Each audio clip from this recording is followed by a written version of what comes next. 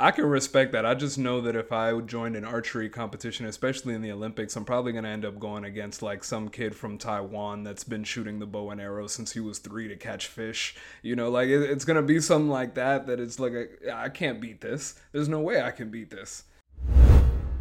Hello, and welcome to the Pick and Play Show. Today, we're going to be breaking down NBA free agency, AFC North, my NFL home, and we got all three people here today. Zell, Leo, your pal Gordo. Let's chop it up. I got 1, 2, 3, 4, 5, 6, 7, 8 M's in my bank account. Yeah, in my bank account. Yeah, in my bank account. Yeah, in my bank account. Yeah, in my bank account. Yeah, in my bank account. I got 1, 2, 3, 4, 5, 6, 7, 8. Okay. First, let's talk about the Los Angeles Lakers. And before Leo gets a chance to defend the retirement home they're building out there, Zell, what's your takeaway?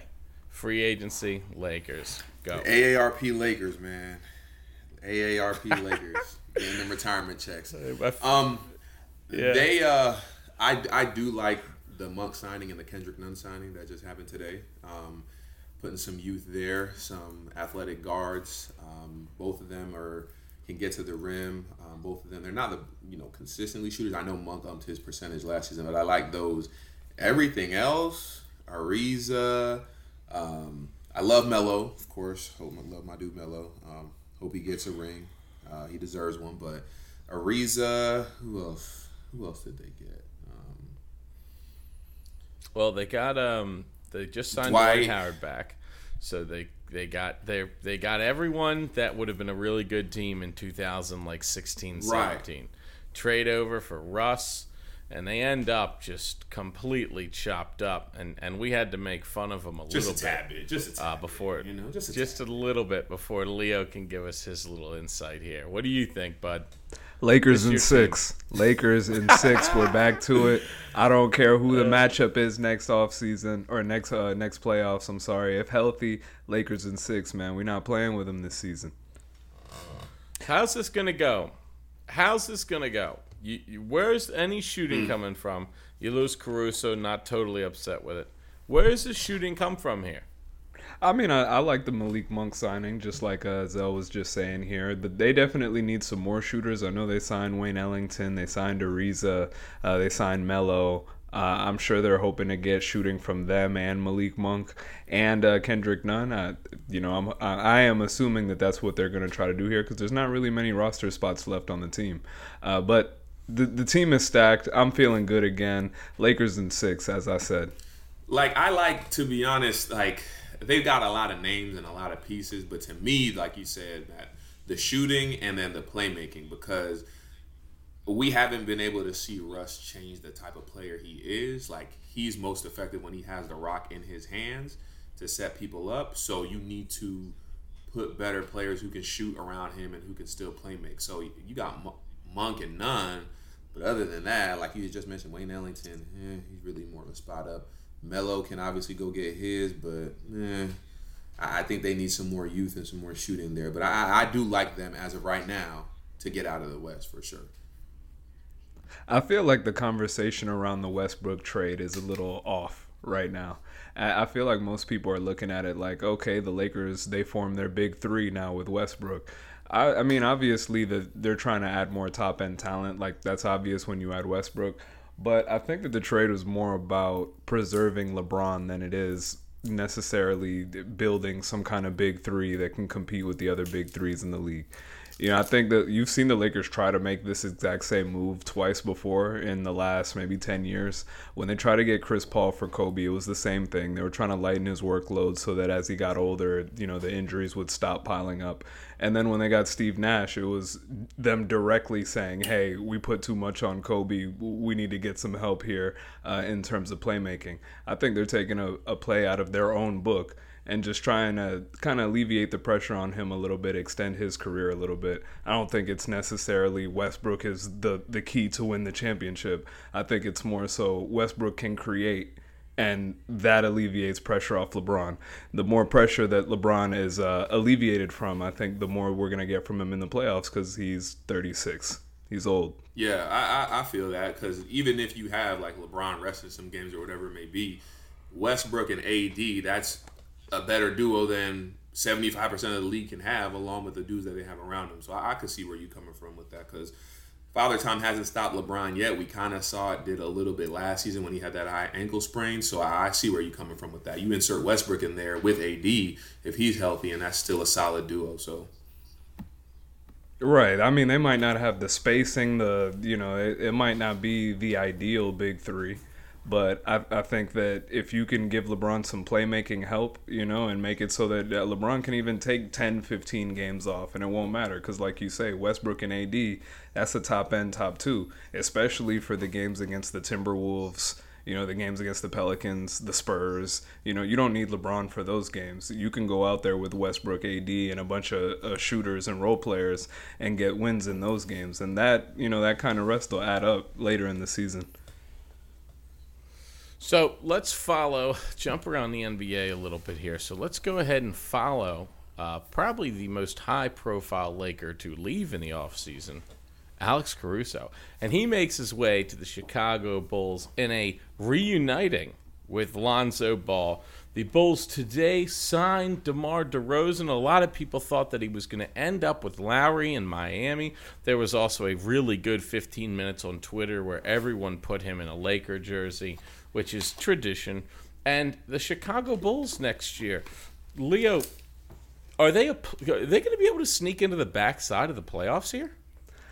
I see a lot of people getting excited about the Bulls, and I get it because the Bulls have been kind of ass for the better side of like a decade now. Like other than the Rose Bulls, they've been pretty bad for a while now. But I'm not jumping for joy or anything, like I'm not ready to crown the Bulls as one of the contenders in the East or anything like I'm seeing right now.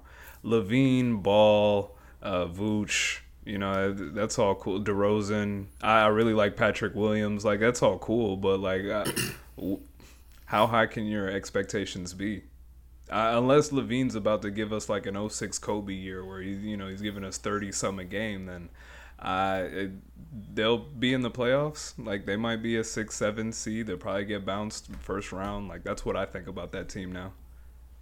Okay. Yeah, I definitely thought last year when they made that Vooch deal, not too long before the deadline, that they were going to make the playoffs. So the fact that they didn't even make the play-in was kind of like, damn, for real? Like, but I mean, I guess it's not that surprising when Levine and Vooch aren't really known for defense like that. But yeah, on paper, I would say them and the Heat and the Lakers so far this offseason, or free agency so far, are, on paper champions of the offseason. But I think they should be a top 5 seed in the East with what they have right now. I mean, obviously they're not better than Brooklyn.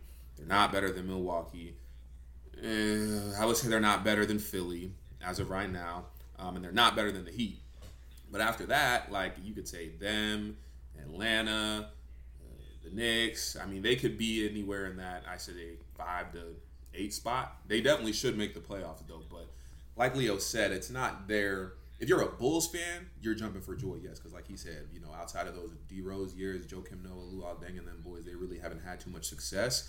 But it looks like that new GM they got from the Nuggets, he's just trying to win now, bring a formidable team around them. Like he said, I like Patrick Williams. I do kind of like Kobe White. He was a little inconsistent last season, but him coming off the bench now, maybe not having as much pressure to, score and things like that would be better for him. So I think they need some more shooting too. If Markkanen stays with them, that'll be big too.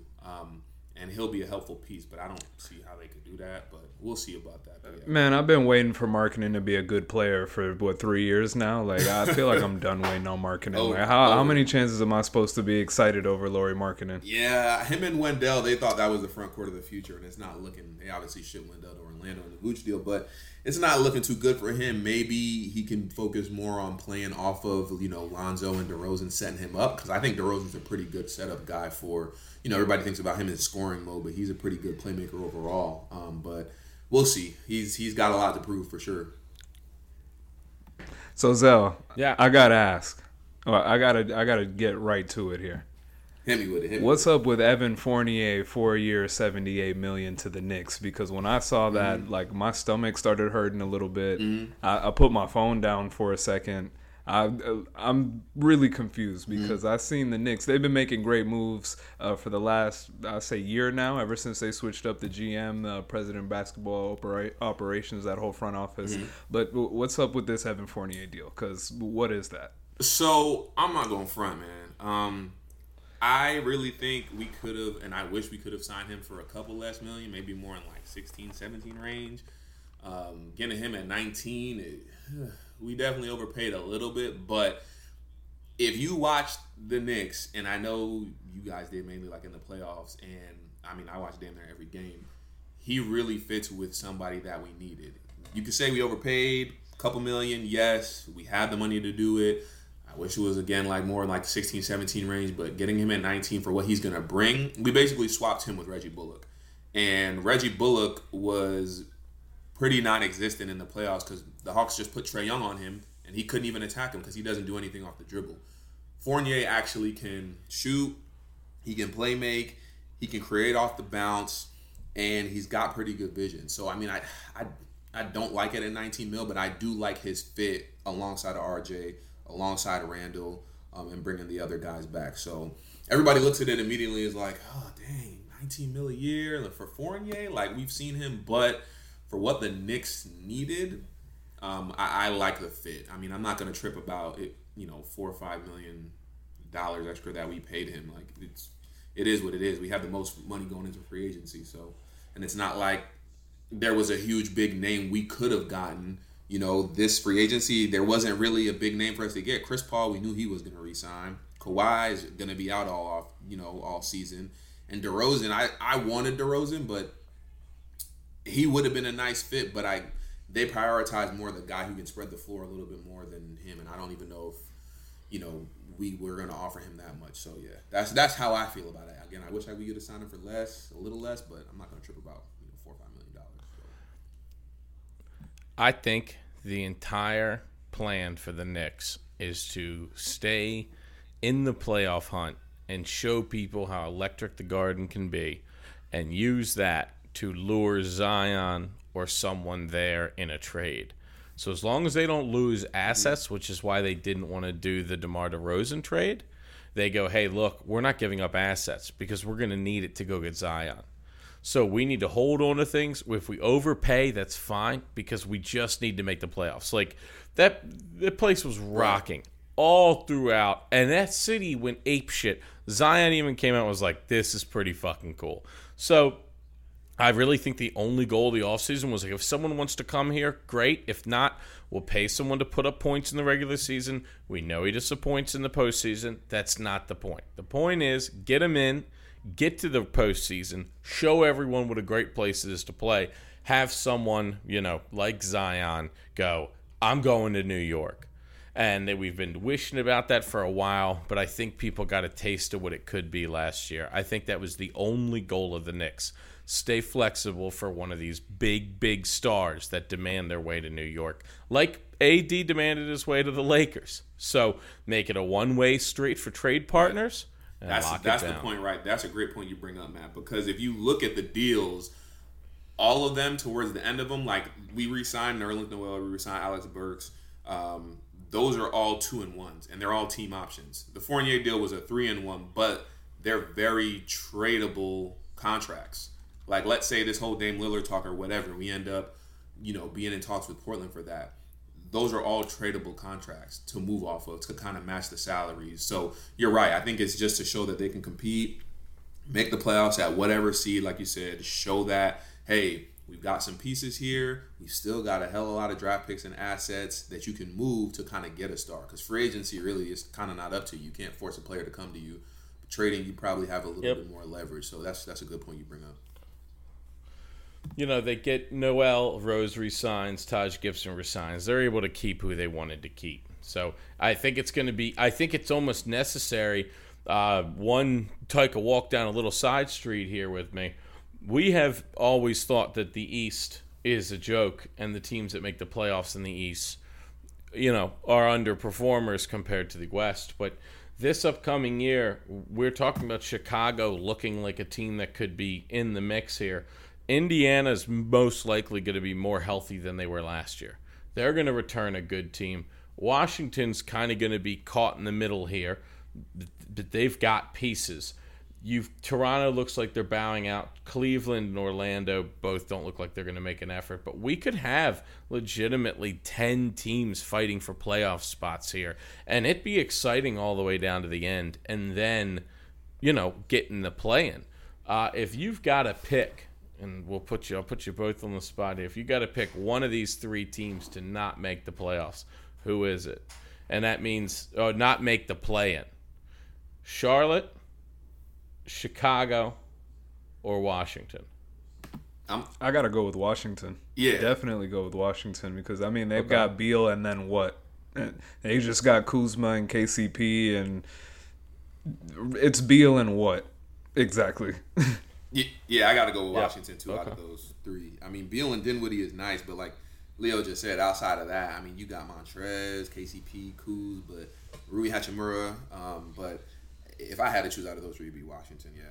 And that's tough because, honestly, I really think that 5 through the play-in seeds, 5 through 10 in the East is really kind of up for grabs. So, Boston had a down year last year. If they can round that ship out, they were a 7th seed last year. They should be able to push to the top. It is a crowded field now. Philadelphia, Brooklyn, Milwaukee, they have not gone anywhere. New York got better. Atlanta right now has stand pat. That's a team that hasn't done much. Boston, again, we're just hoping they get healthy. Washington trades away. Indiana, Charlotte haven't done anything. Chicago's up. And then that leaves one team left in the East for us to really dive into here. And that would be Miami Heat. They have done an incredible amount. They bring in Kyle Lowry. Jimmy Butler gets a mega deal. Duncan Robinson gets an extension. They ruthlessly steal P.J. Tucker from the Milwaukee Bucks. Gabe Vincent they bring in for depth. Markieff Morris headed to Miami. That's breaking now. So this is the Miami Heat have taken everything they had, retooled, re-geared up, and they're making a push. Serious title contender or no? What I think is like an underrated that I haven't really heard much people talk about with all these Miami Heat moves is that I don't think as much pressure is going to be on Tyler Hero. Like, I think he can focus on more coming off the bench. He might start a few games maybe, but he can just lock in on just being maybe like that Lou Will or Jamal Crawford. Just come in and get buckets, be a playmaker for that second unit. I think last year, coming off of what he did in the bubble, everybody had all these high expectations for him, and he was inconsistent, and everybody was like, trade him, which they should have, for James Harden and put him in trade packages. And, a lot of Heat fans that I know, they were kind of down on him. But I feel like this year he's going to have a big bounce back, being able to play off of, Kyle Lowry, being able to play off of Jimmy with the exception, Bam, P.J. Tucker being there too. Just some vets around him to kind of uplift him more. So I wouldn't say they're a finals, contender really. But I definitely think they could make, the conference finals in the East or at least second round, The moves they made, Kyle Lowry and PJ Tucker definitely fit, Heat culture and the type of players Spoelstra and Pat Riley want to bring in their dogs, So I like what they've done. Miami's going to be one of those teams that is a championship contender, but nobody really wants to admit it. And I say championship contender in the way that I could see them making the championship. I don't really see them winning the championship. And I don't say that I see them making the championship because I'm some big fan of the Heat. I just think when you look at their roster, if they have healthy Kyle Lowry, healthy Jimmy Butler, healthy Bam Adebayo, the cast of shooters that they have coming off the bench, I just think they definitely could take out any of the teams in the East in a one series kind of thing. Like, you could definitely see them beating Philly, right? It's not impossible to see them beating Milwaukee. We just saw it 2 postseasons ago. Brooklyn might be a little bit of a stretch, but I've seen crazier things, So, I could see Miami in the best case scenario making the championship, but I would take the team representing the West probably in every scenario if they did. So I do see them as a contender, but I don't really see them as a championship team. I think if everything broke perfectly, we could see them in the finals, just like we saw them a season ago. I don't really think they have the top end talent to make it. I just don't. Like, they're going to have Brooklyn get hurt. I think that we've seen the Milwaukee take it to another level. I mean, they took them to the woodshed this year. They played this year, and Giannis and them took him to the woodshed. Maybe there was some fatigue there. I just don't really see it. I think these are great moves. They're going to be competitive. I still think unless Bam can take the next step, I think this is a team that's going to kind of live or die by wing threes. And if Robinson and Herron are pulling them off, they could get hot. I just think there's better shooters that can kind of neutralize them. I'm glad you asked we'll about see. Robinson. There's going to be injuries. So, did I see correctly that he got a $90 million deal? He sure did. 5 year, Yeah. 90 mil. Flossy. All right, so I was debating this with a friend of mine earlier today. I got to ask you guys, what do you think about that deal? Because I feel like, what's homeboy from the Nets? Joe Harris? Their shooter. Yeah, Joe Harris. I'm sorry, Joe Harris. Okay. I feel like Joe Harris just showed us why you don't pay that guy a whole bunch of money. Joe Harris got, 80, 90 million himself the offseason before? Right. Yeah. And when the playoffs came, if Joe Harris isn't hitting a three, what the hell is Joe Harris doing for you? You know what I mean? And that's how I feel about Duncan Robinson. Like, yeah, he's a sniper. You need the shooter. Like, very necessary. But when it gets to the playoffs, if he stops hitting, you can't play him. And I don't want to pay that guy $90 million. I don't know. That's just me. Yeah, look, I thought there were a lot of fucking hefty contracts, but the truth is that's just the ceiling. I mean, we talked about the Fournier contract. Some of them are higher, and then on top of all of these crazy contracts, Chris Paul backs out of his $42 million guaranteed, and everyone goes, ooh, is he going somewhere? Because he's not going to get more money than that. We're wrong. The Phoenix Suns back up the Brinks truck and are going to now pay Chris Paul, who is having off-season surgery again, for 4 years, and he's going to play till he's 41 for the Phoenix Suns. So, Yikes. Where are we there? Yikes. Okay, I think that is a crazy fucking move, and we can talk about how some of these guys are getting overpaid, but the truth is, salary cap just keeps going up. They're going to keep making more money, and these middle ground guys, you got to spend the money. But, I mean, shit, I don't have a problem spending the money with someone you could say, hey, this guy could have his best season ever. That is not possible with Chris Paul, and you are going to pay him more than he's ever made. I think this is a crazy, crazy overpay, and they are going to be hamstrung as shit when they get bounced out in the first round next year, and Devin Booker goes, I'm out of here. I'm not sitting in this sinking fucking boat no longer. I'm out of here. So, what are your takes on the Phoenix Suns taking Chris Paul basically to the grave? I got my dog CP3 back, man. I don't care what the amount was. You pay him that. There's not many point guards you could say that have had the longevity and the consistency that he has at his age. Like, Lowry just got the bag, and he's, I think, 36. So if he can kind of stay healthy and kind of have that impact like CP3 does, all to him. But we haven't really seen many do it. And, I mean, they just were up 2-0 in the finals. This man, like you just said, literally had his wrist hurt, played through it, and he's having offseason surgery on his wrist. I mean, Phoenix really, honestly, really didn't have much of a choice, you know? I think Chris Paul knew that going there last offseason, if he opted out this year, he was going to stay there because, especially after them just getting to the finals, you know, it wasn't like they were going to pay him less because he knew that was pretty much his market. So he had all the leverage in this situation. I don't have an issue with Phoenix doing it because if they would have lost Chris Paul, you're not even going to get anywhere. I don't care who you get. If you got 2 other guards, 3 other guards, you're not going to get anyone that brings his, cerebralness to the game, his leadership to the game, everything else that he brings. Like, I'm fine with the deal. Obviously, if they don't get that far in the playoffs these next 2 years, they'll make some moves or adjustments. But what else could they have done? You know what I'm saying? I think D-Book's deal is up in like 2 or 3 years. So they still have that window to try to compete and, try to compete for a championship. I don't see the issue with it, to be honest. I really don't. Yeah, I guess I'm kind of in the same boat as Denzel. I said yikes before only because, like, I don't want to have Chris Paul on the books at age 40. But they don't have a choice. Like you say, they really have no choice. The entire city of Phoenix would have been with pitchforks outside of Sarver's home if he chose not to pay Chris Paul. So, like, what the fuck are you going to do? You got to pay Chris Paul. And I guess that's ultimately the whole conversation. Like, there's not really much debate to be had because what are you going to do? Not pay him? You just went to the NBA Finals for the first time since Charles Barkley was there. Right. Like, you got to pay him. You just have to. And that's kind of where that conversation ends. You just got to cross your fingers and do some kind of black magic and just pray to God that he stays healthy for 3 of the 4 years. You know, and if you get a healthy Chris Paul for 3 of those 4 years, then that's probably a win. Ain't no disrespect to campaign, but See, they weren't going to try him out there as a starter after re-signing. No, hell no. Couldn't do that.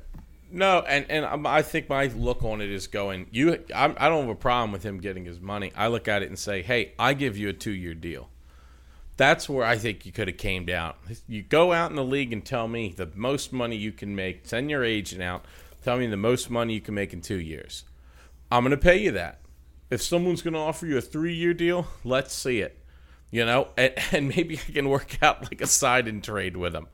I think you're 100% right. There's no better option for next year.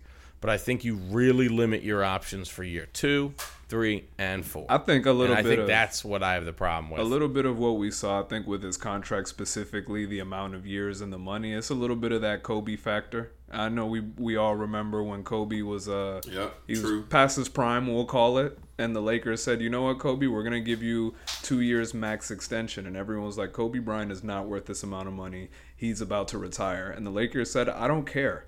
Kobe Bryant, here, take some money.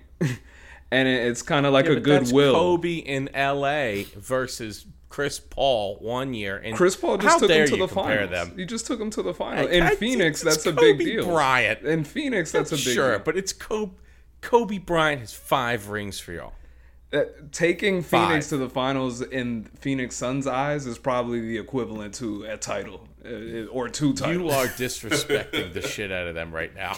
I feel what Leo's saying. You are just dragging them around as a franchise. I'm just saying. I hear what you're saying, but you are dragging the Phoenix them. Suns won a championship. It hasn't been in my life, so I'm pretty sure that last run that they just had is like a championship in their eyes. The closest was the Nash and Murray days when the Spurs punked them a couple times in the playoffs. One on the record, Leo thinks that one Phoenix Sun 2-win championship game is worth 5 rings. No, not 5. Maybe 1 though. You know, maybe 1. They got a ring. They got a ring last season in their eyes. He wants everyone to know poverty franchise is what he just called. Their ring was 100%. Well, exactly. That meme is their ring. Yeah, and it felt good too. All right, Leo, any team you want to talk about left that we missed? The Golden State Warriors. I think that it's kind of crazy that, and we're getting into a little draft stuff. I don't even think we're going to get to too much of this draft stuff, but let's touch on it now. I was surprised that they ended up using both the 7th and 14th picks instead of trading them. And I know I heard a little bit that they tried to get Bradley Beal. Apparently Bradley Beal was the one that said, no, I want to stay, which is fucking crazy. But whatever, respect to Bradley Beal.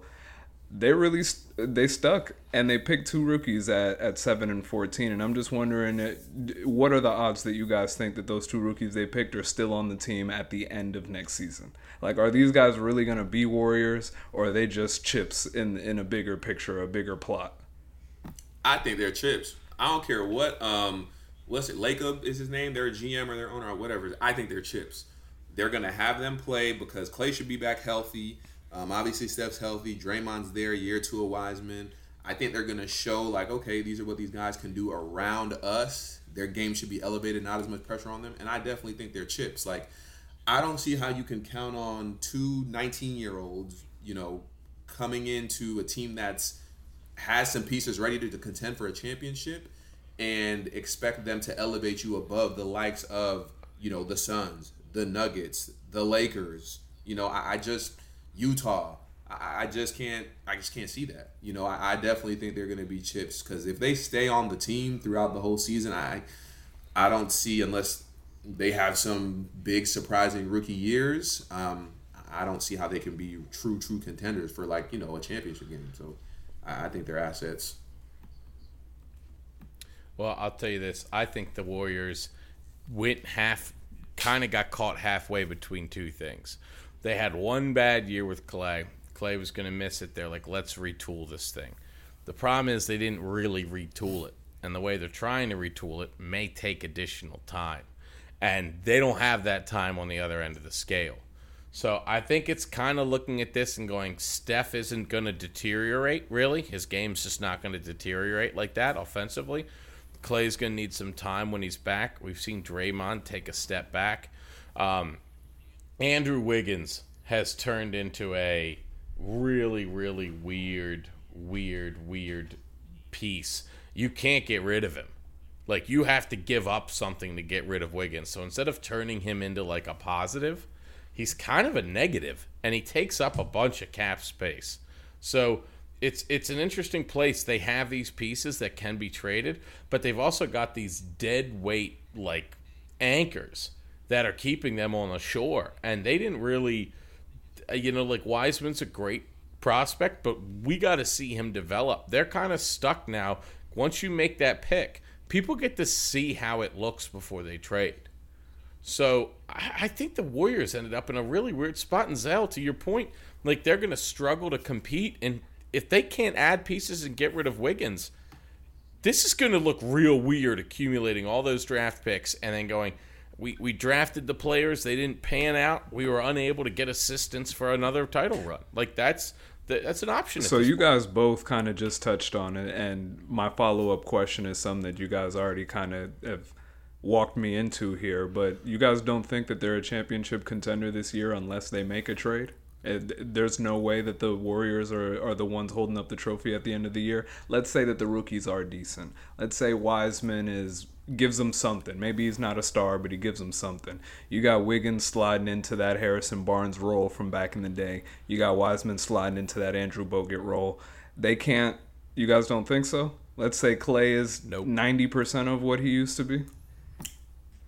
Nope. I just if Clay is healthy and he can get back to 2 years ago Clay, or 3 years ago, however many, I think it was 3 now. I think they could be, but I can't see them winning, man. I just think the top teams like the Nets, the Bucks, the Lakers, those teams up there, I can't see them getting past them. In the West, though, I could see them getting out of it just because Kawhi's missing the whole season, basically. We don't know how he's going to look. Jamal Murray is missing majority of the season. So really at the top of the West, it's going to be the Lakers, it's going to be Phoenix, and it's going to be probably Utah again because they got the same nucleus. So I could see them hanging with those guys, but I can't see them holding up, a championship title. No, I can't. Unless they make another big move. I guess that's where I differ. Fighting with Dallas. I differ from you guys. I think that they can. I think that they will be in contention for a championship, and pending the health of Clay. That's what I'll say. Okay. As long as Clay is 90%, 80% of what he used to, as long as Clay can still be Clay, then I think that they can still be contenders. Because who in the league is running away with it right now? I mean, Brooklyn. Yeah, Brooklyn is the only team that you can look at and say clearly, like, yes. Yeah. This team has it, and I guess Milwaukee, because they're bringing back the team that just won the championship. But, if you're saying that they could get to the championship, then I definitely think they could win it, because who in the East is, even if it came down to Brooklyn and Golden State, if Golden State got to that championship, I might take them. I think Curry's better today than he was, when they were winning their championships. That might sound crazy, but I think individually he's a better player. So if he can elevate, if Clay can elevate, and they can get decent play from the role players, I could see them winning a championship or getting there. I feel you on that. The biggest thing is Clay. Like, he hasn't played in 2 years, and he had the two most devastating sports injuries back to back. So. But like you said, he can get back to at least 90-95% of what we've seen him be, then I wouldn't be surprised in it. I haven't seen it, so I can't bank on that, because him and those two together are just the greatest shooting duo of all time. So them two alone can take them far, but it is pending on him. But I still think, to answer your main question, like, Kuminga and Moody are pieces that they're going to try to move, even potentially Wiseman. So, yeah, they could All get a right. decent return. yeah. So here's the thing. You guys want to make an executive decision? Turn this boat around. Let's go right into the draft. We can push the AFC North off. Hit that next week. I'm with it. Let's do it. Sure. Good, Leo? Yeah, that's sure. Let's just keep on. I think we got a good NBA roll. Let's just fucking right here live. We're doing it fucking live. We're rerouting the ship. We're feeling it. We're going to move through. Any free agency news you want to cover before we flip over to the NBA draft? Let's get it started with the young guys, the young bucks. All right. Let's heat it up. So, NBA draft comes up. I don't think there were too many surprises early. We're going to walk through this.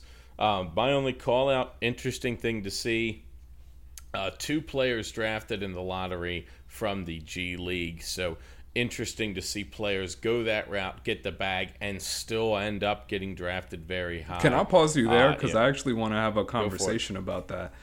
Given that we do it. had 2 guys in the top 10 from the G League drafted, I'm pretty sure this is the first time we've had multiple top 10 picks from the G League.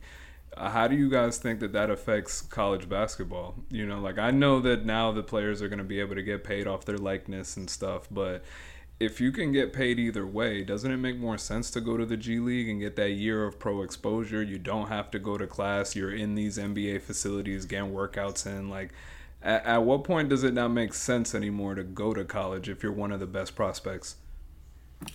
I personally think, and I've always said this, if you're at one of those big schools, like you have the Dukes, the Kentuckys, the Kansases, the North Carolinas, if you go to one of those schools and you're creating all those headlines and your team is a top 5 team in the country and you're playing on Big Mondays, you're playing on the Super Tuesdays, you're playing in all those big tournaments, you're in the NCAA tournament, I think that exposure is worth more for your game and your draft stock than the G League, to be honest. Like, I feel like if Jalen Green and Kuminga went to college, we would have been hearing about them just as much as we heard about Evan Mobley, just as much as we heard about Cade Cunningham. And we heard about him, yeah, but I think we would have been hearing about them more. Like, prime example is Zion.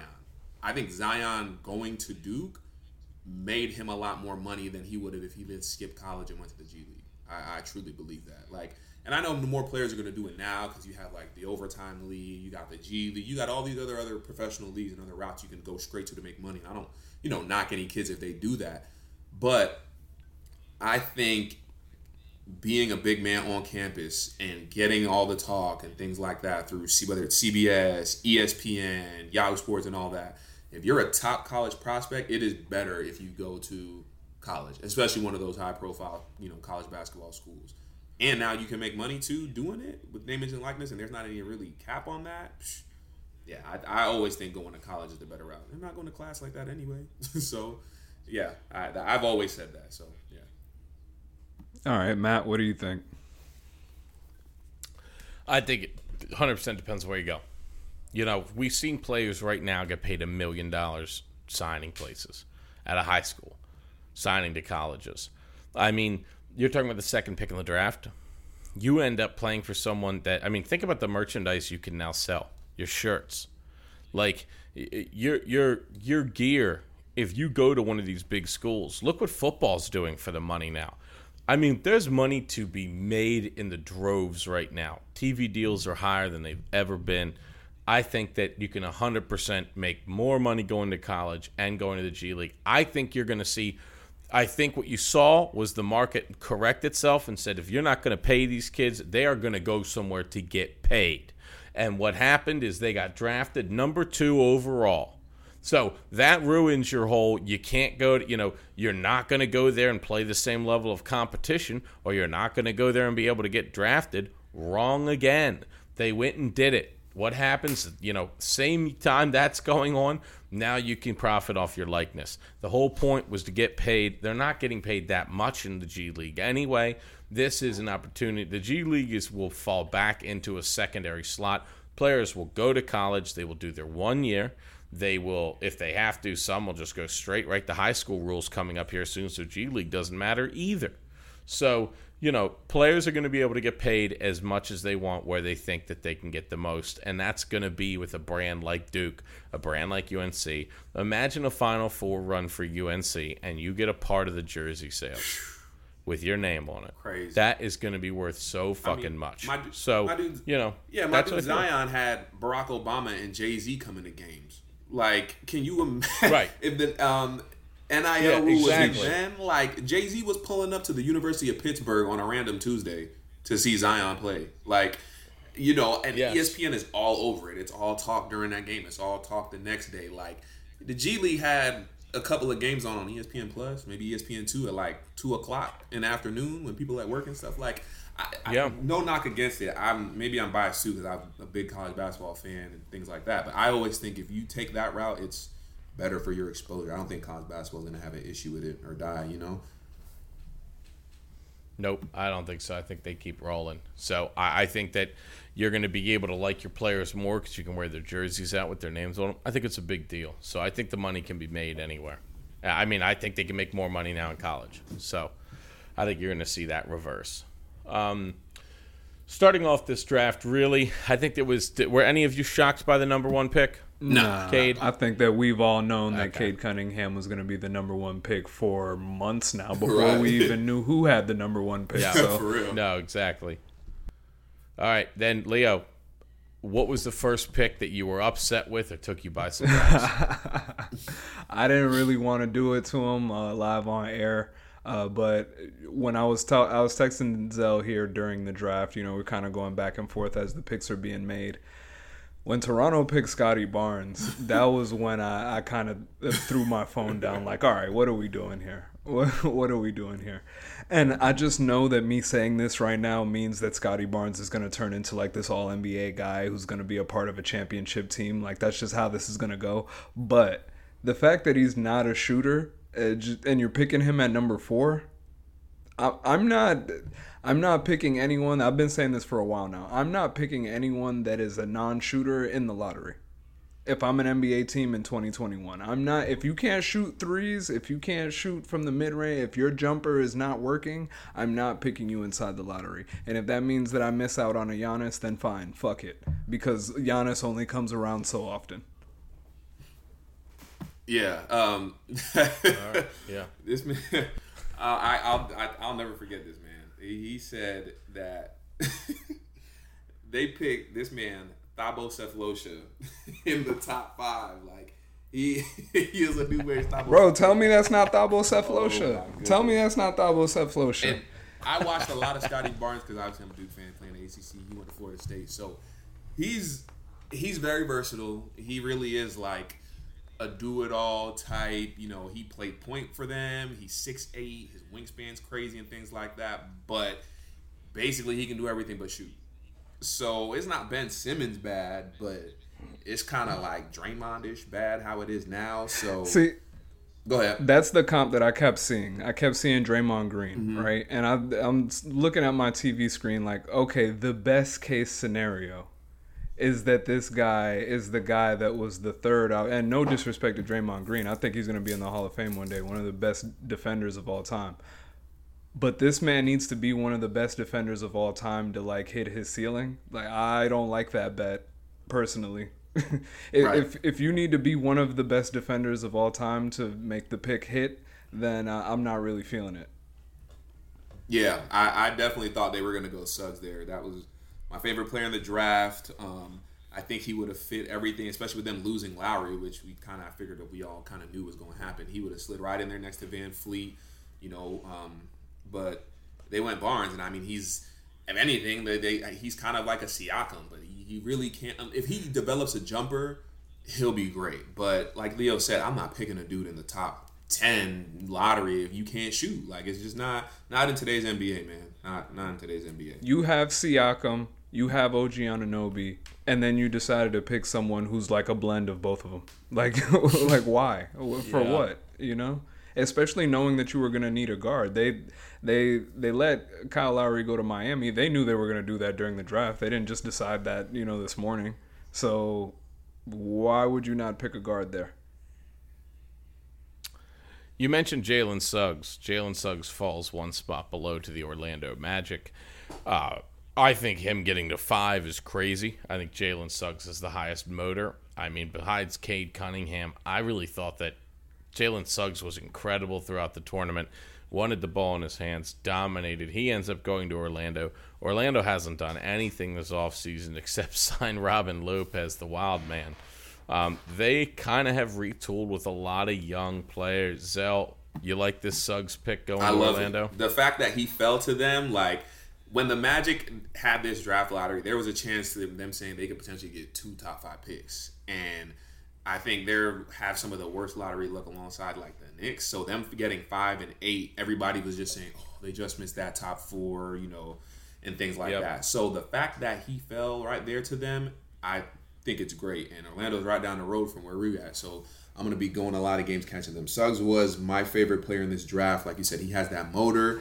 He has that mentality, and he does it on both ends of the floor. A lot of the reports are saying, like, his jumper is shaky or whatever. Like, I don't understand. Like, it really isn't that bad as people are making it out to be. I think they're just kind of nitpicking because that's his worst trait. But he can shoot it, and he can shoot it off the catch. He can shoot it off the dribble. He makes plays on both ends. I saw some Jason Kidd comparisons and heard some of them. I don't really see that because he doesn't have that type of, like, vision. I think Kidd is bigger, but he definitely, he was the Gatorade National Player of the Year in football and basketball in Minnesota.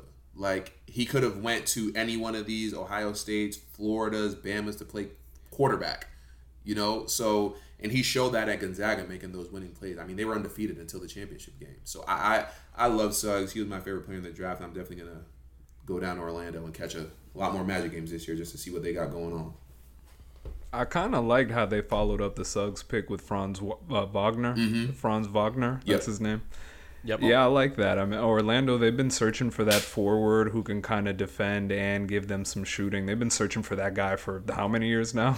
Ever. They've been searching for that guy for at least like 5-6 years in a row now. And I think they might actually have a guy. And so their team already has some decent bones. You add Suggs and then you add Wagner. I think Orlando might be cooking with something, which is extremely interesting because, like you say, they're down the road. So I'm low-key cheering for them to field a decent team. That way I can enjoy some basketball. But I think that this draft was a step in the right direction because the two things they've been needing is that playmaking guard, which they have not had since Penny. Was Penny really the last great guard that they had?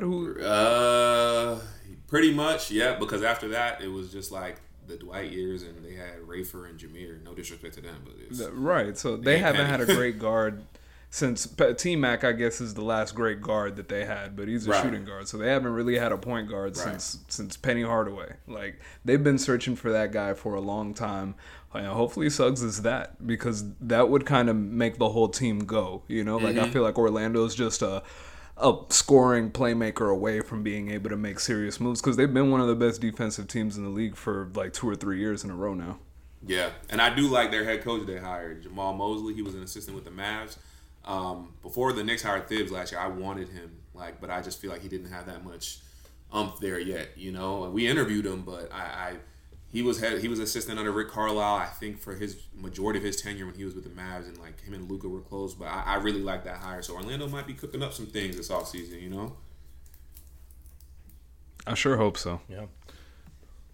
Yeah, it is going to be an interesting thing for them to see if they can finally pull out of this kind of tailspin of unluckiness, if you want to call it. They've definitely bungled their fair share of things, but they've really struck it out. They've kind of flipped that a little bit. I think Markelle Fultz showing some life last year is encouraging. One interesting thing of note, 9 players from outside the United States drafted in this draft. Interesting thing to see a lot more international players making it in every year, whether they come over here to a college or drafted right out. It's a very world is catching thing. up. Oh yeah, and it should be. That's good to see. We need more of that mixing. Makes everything better. Yes, Zell, sir. how long in the draft did it go until you got pissed off?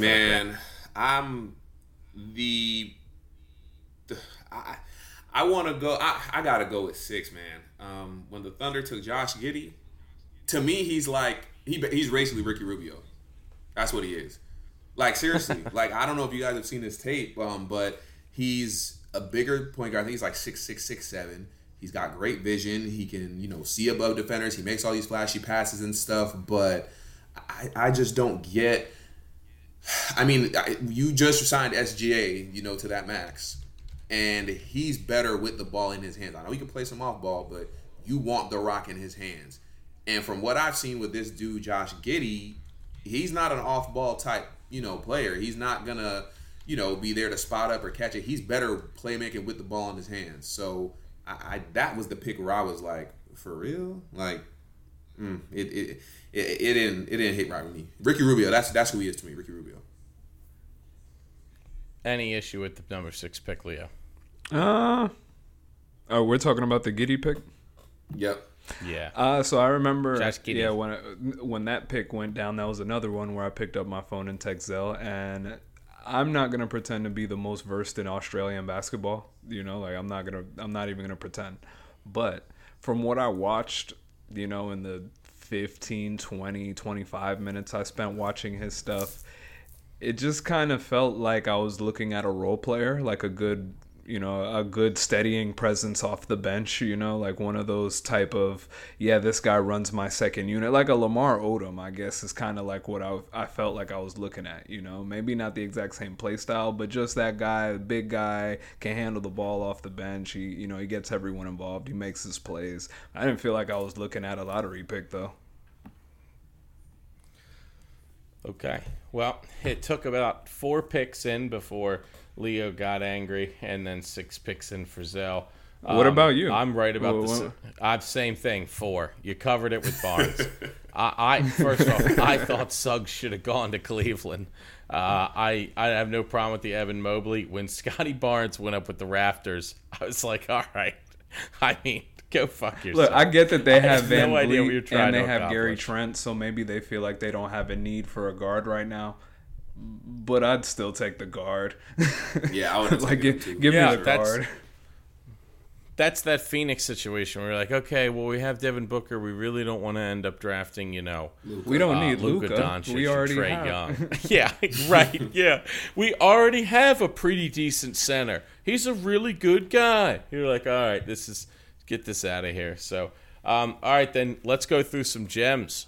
Leo, start us off with a gem, and who you think is going to surprise. And let's start here. Unless you think one of the top 5 picks is going to be Hall of Fame. Let's stick with our gems a little further down, gentlemen. A little further. All right, I'm gonna go with the 16th overall pick that was made by Oklahoma City but traded to Houston. Kind of like what Houston's doing here. They picked up. I'm not even gonna try to say his first name. Last name's Sengun. He's a Turkish guy. Yep. Alperen Sengun. Yes.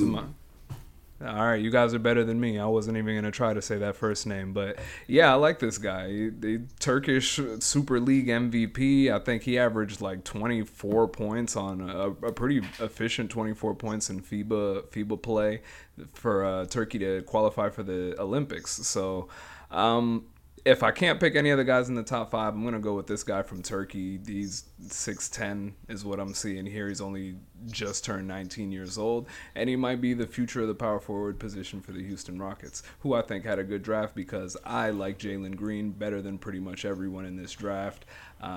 My hot take from the draft is that he, not Cade Cunningham, will be the best player out of the 2021 draft. Interesting. Like that hot take. So I got my first one. I'll go since he got drafted first was James Bouknight. He went 11 to the Hornets, and I was telling Leo about this guy for a while. Like he went to UConn. He reminds me of Zach LaVine offensively. Like he's explosive. He can score at all levels. Get to the basket. His 3-shot. Was a little inconsistent his last year, but I know he had some injuries while he was at UConn. But He can shoot it better than he displayed there. And I think, honestly, him falling those few other spots outside of the top 10, he went to a great spot. Like, now he gets to play alongside LaMelo Ball. He gets to play alongside Miles Bridges. And I think that's just a great fit for him there. So James Bouknight at 11. And my other I'll give you is, and I didn't expect him to go this far. It's crazy. Sharif Cooper. He ended up going in the late second round, pick 48 to the Hawks. And the irony with that is he's about the same size as Trae Young, maybe a tad bit bigger. He's actually from the Atlanta area. I think he went to high school there, but he is dynamic, man. And the way he can pass the ball, the way he sets his teammates up, it reminds me of how Trae does it too.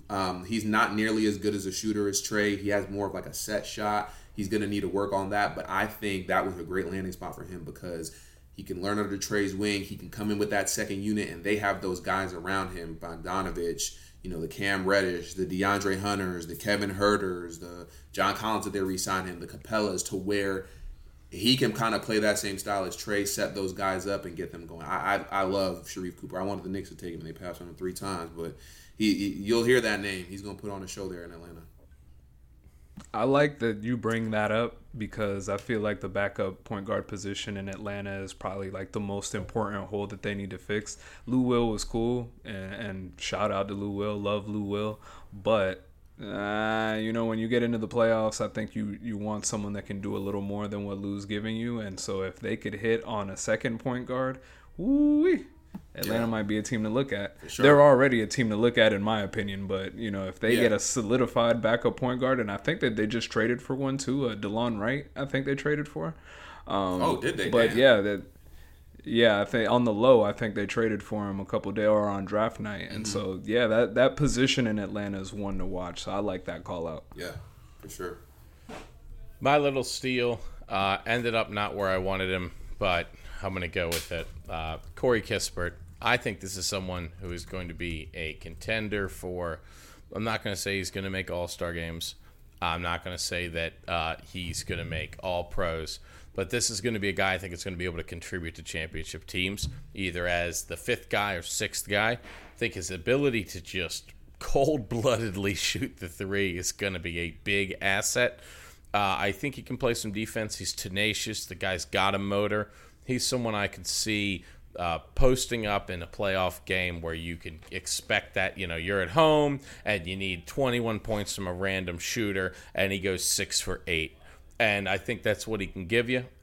He 6'7", 223 pounds, so he's not a small guy either. He's going to be able to hang in there with some of the bigger players you see, and he's not too big to where he gets left in the dust. I think this is going to be a good defensive player who can shoot the ball. It's going to be a piece of a team. For me, this is a steal how late they went. I really wanted to see him on a different team because everything Washington touches kind of turns to dog shit. But that's where he ends up, So it's like that's the player I like. I like his motor. I loved what he did for Zaga. And I guess I'm kind of caught with in shit creek. Zell, any parting thoughts on the draft here? Nah, man. This draft, they were talking about it was one of the deeper drafts, like trying to compare it to the 2003 draft and things like that.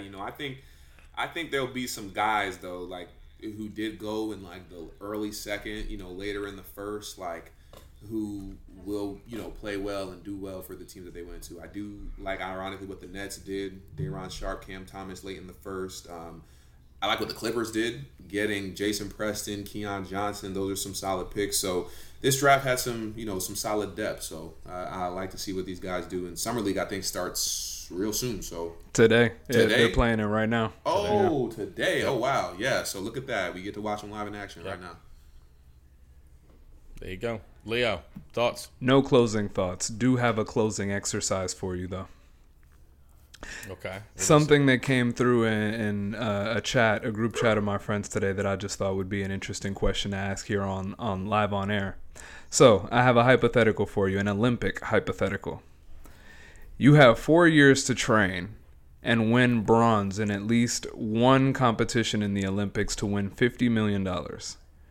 Which Olympic competition do you think in 4 years you could train to be good enough to win a bronze and $50 million? Zell, go ahead and go first. If If you need some time to think, Nah, go ahead. I know mine, but you go ahead. All right. This is going to sound weird, but I think the only fucking one I got a shot in is like archery. I think I got to go with one of the shooting ones. I think there's Archery? like the least Are you amount kidding me? something. I'm picking one of them, man. That's what I'm being real. I'm being real. I'm going, okay, look, I don't have to get my body in like any type of mode and be the best athlete. You know, like that's tough. These people are 23. I got to pick an event where people win when they're like 40. This man's trying to turn into give me the Hawkeye shooters. over here. You said Green Arrow. archery. I'm just trying to make $50 million. Okay, you put me in one of the shooting ones, archery. I'll let you take your pick. That's where I'm gonna be because you know I ain't got the makeup to do any of the other shit. What's yours? I said 3-on-3 basketball. I mean, just because I played that my whole life, so I feel like it's less team stuff you need with the 5-on-5. I could get 2 other dudes, and that's something I'm comfortable with. So if you're giving me 4 more years to get right for that and just get 2 other people, I feel the most confident in that. If I had to pick a backup, though, other than that, it probably would be either handball or rugby, to be honest. Okay. Yeah, you got mine right there. Rugby is 100% what I'm going with. I definitely think that rugby is just football without pads, and I think that I could do that at a decent level. Even at 30 years old, I think I could still get out there. If you gave me like 2 years to get into really good shape, I think I could go out there and make some shit shake. So That's that old man rugby is what I would go with. If I had to pick a backup, though, I'd probably pick like cycling or something where I just need to get into the best shape I can get into and just hope God got my back from there. You know, that would be a backup for me. I would go with cycling. I'm shooting guns. I'm shooting guns straight up. I would have been Alright. more down for your pick if you picked like skeet shooting or the clay shooting. yeah, the clay, I would have yeah. been down for that. Oh, okay, you're right. I flipped mine. I'm now There shooting you at the go. clay Okay. doves. I'm All in. right, I respect that. You talking I'm about done. archery? Just, like, you know? no, you're not. There's no way. I mean, look, I got to pick one of these where I don't really have, 31. I can't make up a ton of ground. So I'm like, I got to pick something where I still like, oh, you just got to hit that sign over there. I'm like, okay. I can do this. So that's I where can I'm respect laying. that. I just know that if I joined an archery competition, especially in the Olympics, I'm probably going to end up going against like some kid from Taiwan that's been shooting the bow and arrow since he was 3 to catch fish. It's going to be something like that it's like, I can't beat this. There's no way I can beat this. I'm going into the woods. Right. I'm going into the woods. I'm living like him. I'm going to take all my experience. In the trenches. I'm going to go live in his fucking yard. I'm going out there. All right, I think that does it. Leo, take us home. That's a wrap. Thanks for listening to another episode of the Pick and Play Show for the fellas. My name is Leo. Make sure you rate, subscribe, review, share with a friend. As usual, I always tell you guys, share with your mom, your girl, your brother, your boyfriend, sister, girlfriend. I don't care who you share it with. Just make sure that you share the Pick and Play Show with someone. Again, for the fellas, I am Leo. We'll see you next week. I got 1, 2, 3, 4, 5, 6, 7, 8 M's in my bank account.